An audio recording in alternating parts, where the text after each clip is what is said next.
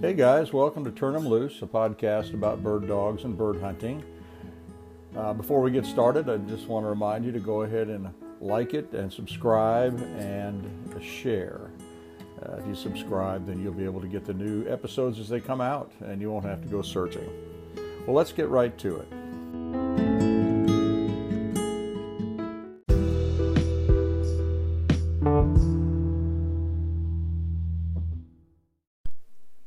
Well, guys, I've got a new sponsor for the podcast, and it's Electronic Shooters Protection, ESP for short.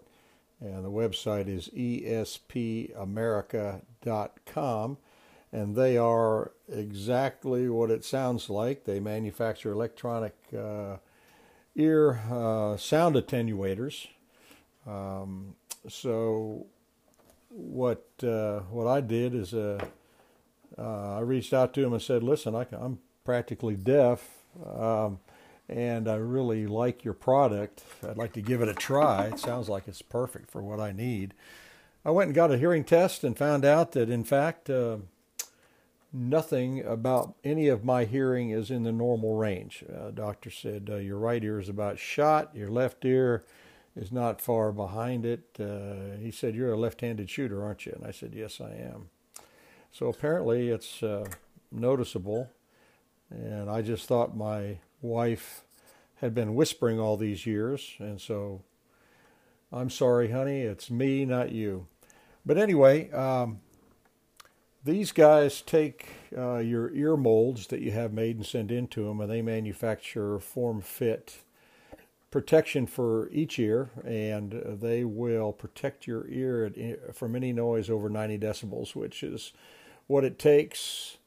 It takes noise above that to damage the nerve in your ear, and that's what will contribute to tinnitus, or tinnitus as they say, and also permanent hearing loss.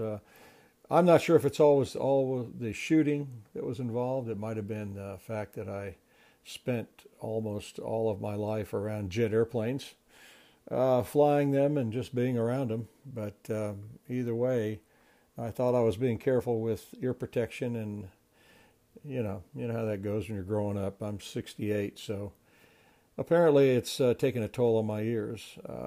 I sent my stuff off to them, which was a copy of my latest hearing test and the ear molds that I had made, and they said that they would get my ear attenuators back to me in 10 to 11 days. It took exactly 10 days. So they are here.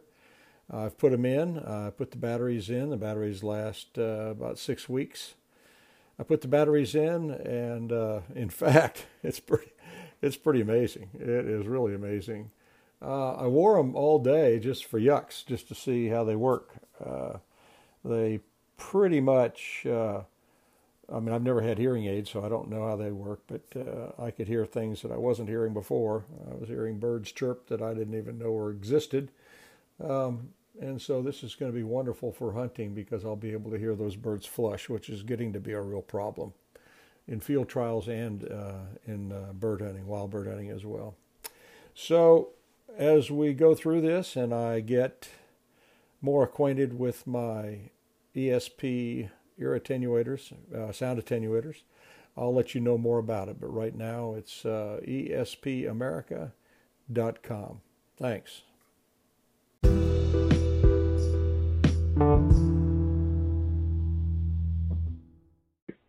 Okay, well, I'm here with Wes Sowards, and he's the Assistant Director of Wildlife in Kansas. And I figured that since we're primarily a bird hunting podcast, that I'd call around. I've already talked to the folks up in Montana, and so Wes and I are talk a little bit about the walk-in hunting areas in Kansas, and also WMAs and any other place that he's got coveys marked. So he promised me we'll get GPS coordinates for coveys and roosters. So this should be very good. So, yeah, that would be nice, wouldn't it? Wes, are you a bird hunter? I am. And, I am. What kind of dogs do you have? I don't have dogs. That's the only downside to my kind of bird hunting. don't Yeah, have any yeah. dogs. I got a lot of young kids right now, and we're getting there, but Yeah, not yet. yeah. Well, you'd be surprised at how many people hunt birds without dogs. And so I was Oh, just I'm going to one make of those. I was just going to make a joke about a breed of dog, and then say, well, they might as well not have a dog, but I better not do that. So, Well, I hunt with my brother's lab every once in a while, so occasionally a lab I'll bring with us. So yeah, I know a guy that hunts just about everything with labs and does really well. And they say the lab's got about the best nose of any dog. absolutely. So, I mean, yeah, and they're great on pheasant and so on like that. So, well, the hunter walk-in area, how long has that program been around in Kansas? It began, walk-in hunting access program began in Kansas in 1995. So we're coming up next year on about 25 years of the walk-in hunting program. And I guess it's been successful. I mean, everybody knows about it. And when I tell people where to go hunt in the country, typically I start them out in Kansas because it's kind of a low threat as far as dangers to the dogs, and there's a lot of land there, and a lot of land available to hunt, and so that walk-in hunting area is wonderful. So. Yeah, absolutely. If it, quite frankly, if it weren't for that program, Kansas would probably not be the first place you'd send people. Yeah. Just quite frankly, with our public land, we've got about 300,000 acres. Uh-huh. So without walk-in hunting, yeah, it'd be kind of hard to find a place and to find a place to yourself, or at least kind of by yourself. So yeah, it has been very successful in that regard. So yeah, that's funny you should mention that because we quail, and I'm not really positive quail and pheasant open on the same day, but I don't think they do. I think they do now. Yeah, they do. Okay, mm-hmm. Okay. It's kind of hard to get a good spot to yourself. So yeah, absolutely. And even with the walk-in.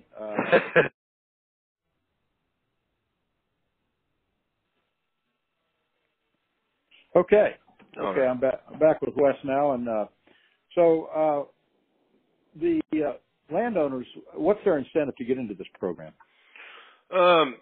Probably the primary incentive for our walk-in hunting program is their access payment that they'll receive on an annual basis. Uh-huh.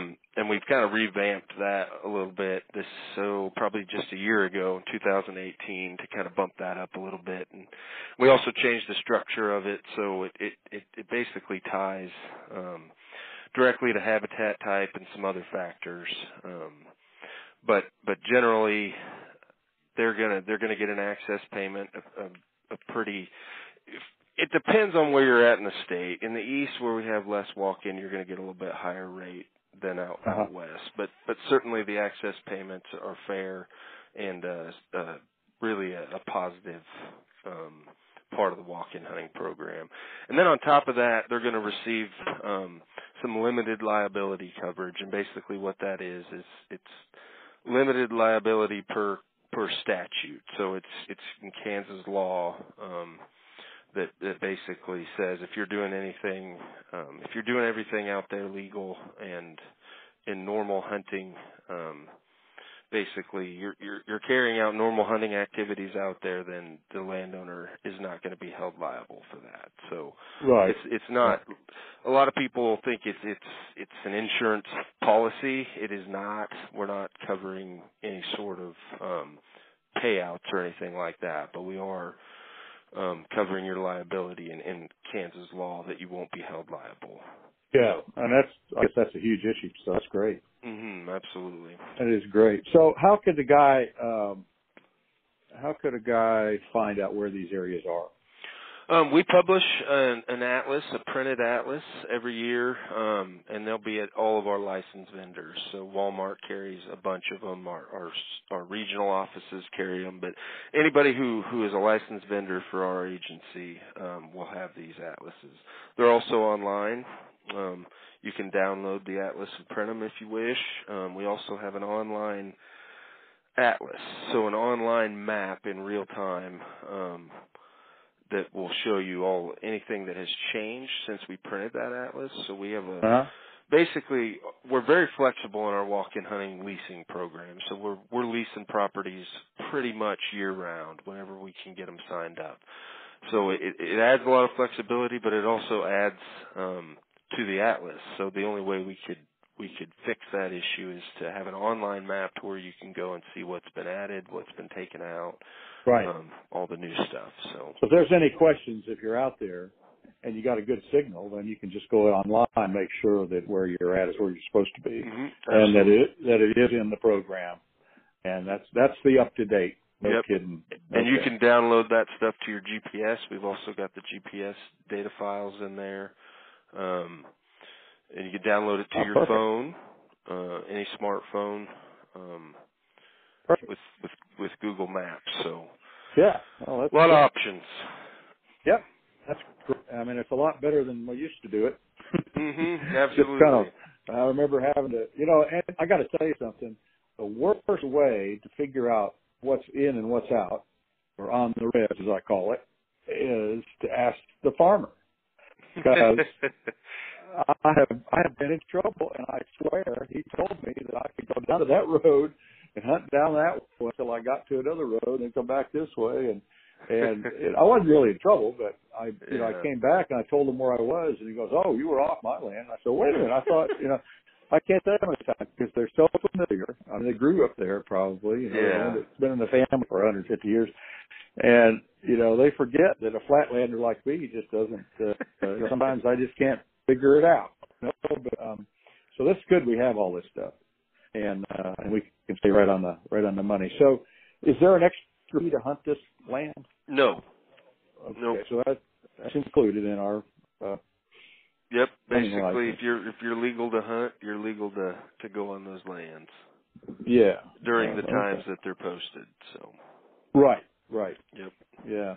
And I remember a lot of them, almost all of them that I saw looked like they'd be great quail and pheasant habitat. Mm-hmm. So do you guys work towards that? Is that sort of a goal? Yeah, I think so. Randy, I think, when we initially started this program up, it was definitely geared towards that. It was geared towards upland bird hunting, really geared towards CRP tracts, a lot of that stuff where we could guarantee that the habitat would be out there. And CRP was a good way to have a little bit of a guarantee. Now, since then, we've branched out a little bit, and we certainly do have a focus to our upland bird program because that's one of the things in our R3 efforts. I'm sure you've heard that word: recruitment, retention, reactivation, to getting kids out hunting. One of the biggest drop-offs we've seen is in our resident upland bird hunters. We don't have as many. We have a lot more deer hunters, a lot more turkey hunters, waterfowl hunters now. So we definitely recognize the importance to have that good upland bird habitat opportunity out there on the landscape so that we can continue to recruit upland game hunters. So right. I think it's important going forward with how we're funded and all that, to make sure that we've got a good amount of upland bird hunters in our state. So, but do you notice an uptick in out-of-state hunters coming in for absolutely upland game? Yeah. Well, yeah, that and obviously deer hunting, non-resident deer hunters. But okay. That's our biggest non-resident clientele in our state for hunting for sure. But yeah, even in upland game birds, non-residents are helping to carry that load for sure. Yeah. Now, what about your WMAs? How does that program fit in? So our public land areas, they all, I'm not in our public lands division, but I can speak to it a little bit. Like I said, we have about 300,000 acres of public lands. Most of that, I believe, is open to hunting, but they also have, each different public land area or WMA has different rules. So there's that to keep in mind. We also have an online, basically an online check-in system that we've employed on some of our public land areas. Most of our wetland management areas. I believe we got this online in about 2014. So we're about our 5th year now on some of those. It's given us some really good data. Within that, you must check in to hunt these areas. You're also reporting harvest when you check out. So we're getting a little bit of harvest information. However skewed that may be, there's some biases there, obviously. Yeah, I know what you're talking about. With pulling that out. But we have started to piece a little bit of that data together and really seeing some utility to that data to make some management decisions and maybe change some hunting regs and different WMAs to fit what we're seeing data wise from the hunters. Beyond that, our WMAs work pretty much simultaneously with our walk-in hunting areas. They're different signs, but really they're open. The difference is our public lands are open to different users. So you can go on there to shed hunt. You can go on there to mushroom hunt, those sorts of things. Our walk-in hunting areas, or we lease the hunting rights only. So technically you can't go out on the land to scout. You can't go on the land to in advance just to put up a deer stand, those sorts of things. But if you're hunting that day, it's no big deal. But generally, right. It's good to get that point across. We are leasing the hunting rights only on those lands. So. Okay. And you talked about funding. So where does most of your funding come from? Funding for both of those, well, our walk-in hunting program I can speak to at length is from the federal excise taxes on firearms and ammunition. So that was the Pittman-Robertson Act in the 1930s that basically brought on this additional funding through excise tax on primarily firearms, ammunition, also bow hunting equipment. I don't know if you know this or your listeners know this, but it's something I learned very recently that I thought was just, it really spoke to how much this funding is and how much it assists the states. We get about 51 cents per arrow shaft that is sold goes into Wildlife Restoration Fund that in turn goes out to the states. There's a calculation there based on land area and license sales. So the more licenses a state sells, the more federal funding they can get through this wildlife restoration program. Now there's also a sport fish side to it that our fisheries division utilizes from fishing license sales, also from fishing gear and tackle and boat fuel and all that sort of stuff. So so our state gets, I believe this year we're going to get about $11 million from that wildlife restoration fund, just to put it into perspective. So, so our walk-in hunting program itself uses about $3 million of that.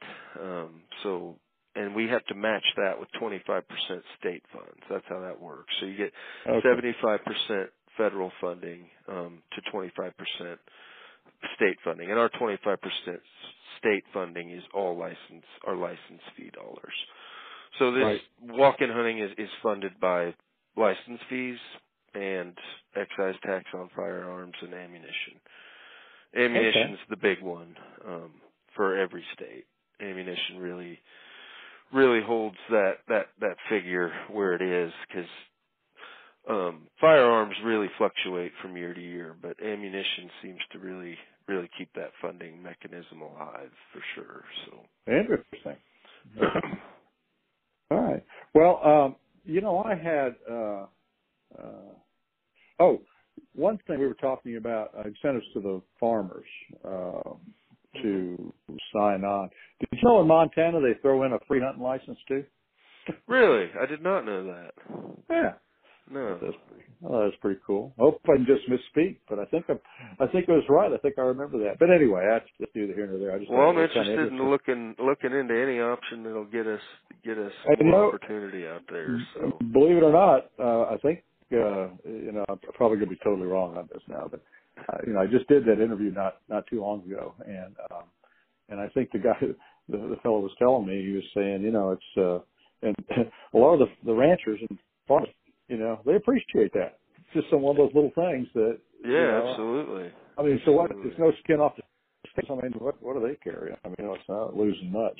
Yeah. So, Well, just along those same lines, we do have, outside of the monetary payment and those sort of things, we've got some other things that we can offer within our shop. So we also do, basically, I'm in charge of all of our private lands, biologists and programs, and one of our other programs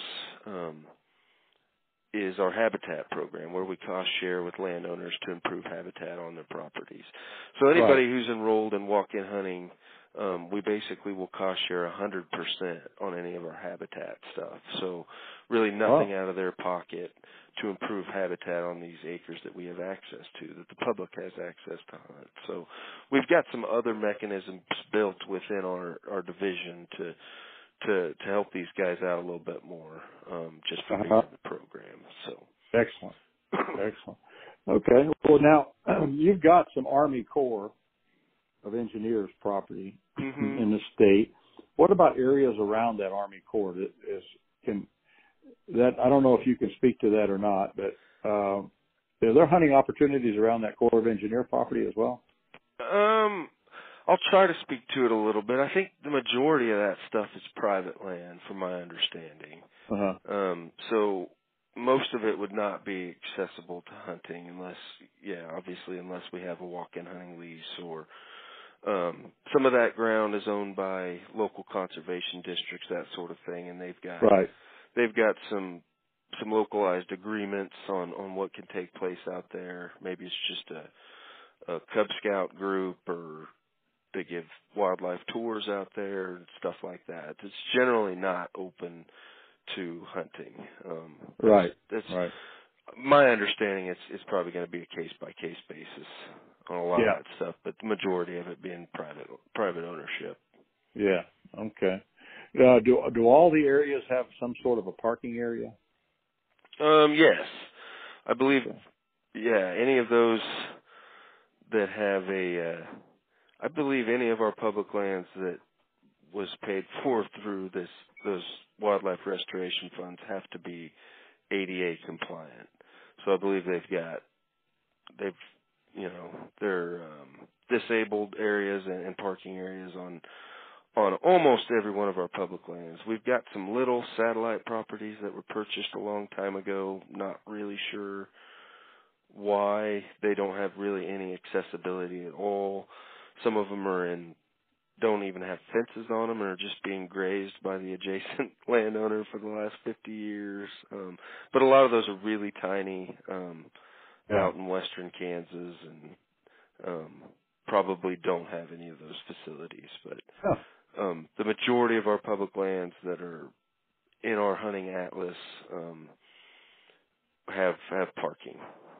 Now, you mentioned ADA compliant. I've got a couple of friends here that actually have to ride ATVs to field trial with and do they're otherwise disabled. So can they hunt off of those on some of these properties? I believe they can hunt on most of our public lands. I wish I could speak to that a little bit more. I believe there are probably certain areas that are designated just for those sorts of activities. Our public lands are quite a bit different than walk-in hunting. Walk-in hunting, you cannot. It's walk-in only. I got you. So pretty much takes that part of it out. So when you out, say public lands, you're talking about the WMAs. WMAs, yeah. So those, I believe, you can. I don't know if it's on all of them, but I believe most of them will have that ability. Okay. So, we can check into that. Yeah. We can check into that. So, well, I guess we're getting pretty close to the end of the time here. Is there anything else you'd like to add?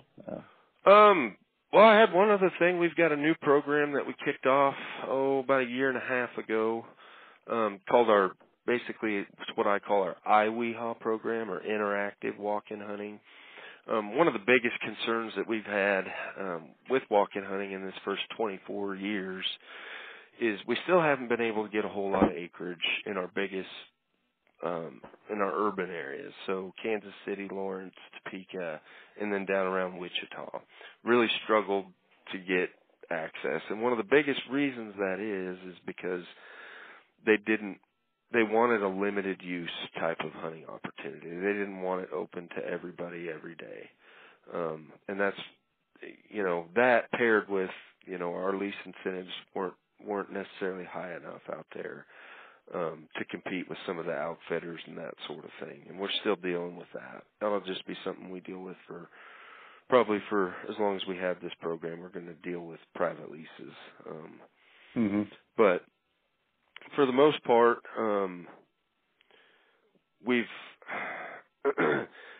so we now have the ability with this WIHA program to limit use on the track. So our biologists will work directly with the landowner in these urban areas to basically say how many people are going to be out there each day, what type of hunting can occur, what days is it closed. We can do all of these sort of things, be really flexible, and then they'll go online to this iSportsman program that we have on our public lands, and it gives us the ability to set a limit on each of those properties. So only one person can sign in at any given point in time. Or some of them we have two groups can come on, and they can bring 2 kids with them, so 4 total, but only 2 people will check in. In the last fall was the first full fall that we had this program online. We had about 21 tracts enrolled in these big urban areas, and real quality tracts that hadn't seen much hunting access at all. And we had over 900, just about 900 check-ins on those 21 properties a year ago. So the hunters like it. Everything I've heard for the most part has been real positive. They get a good quality experience and don't have to worry about anybody kind of moving in on them throughout the day. So it's been real positive. I've seen some really nice harvests last year, some really nice whitetail harvests, a lot of waterfowl. Just been real positive. So today, actually, our spring turkey season starts, our youth season, and we've got 23 tracts enrolled in this program. Just about 4,000 acres offered for a limited use quality hunting opportunity. So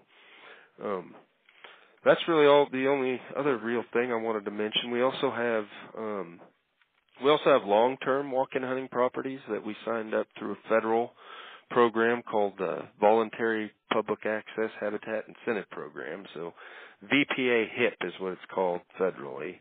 And that was 100% federal funds that we got awarded to Kansas. We got about $5.7 million of that over the past 5 years. And we spent it all very quickly. And what we did with that program was we tied it to CRP. So a CRP contract, if it were 10 years, we'd sign it up for public hunting access for that 10 years, and we'd pay it all up front. So they got a big carrot right at the front of the deal, get a pretty significant payment, and then we've got it locked in for about 10 or 15 years. Oh, good. So it really supplements our annual walk-in hunting program by having that stuff that we can count on long term. So okay. So, well, okay. I guess we reached the end of our time, Wes, and I really appreciate talking with you. I think, I've learned a lot out of this and my listeners, and I hope to talk to you again, Tom. I appreciate it. All right. Appreciate it, Randy. Okay. Thank you very much. All right. Take care. Bye.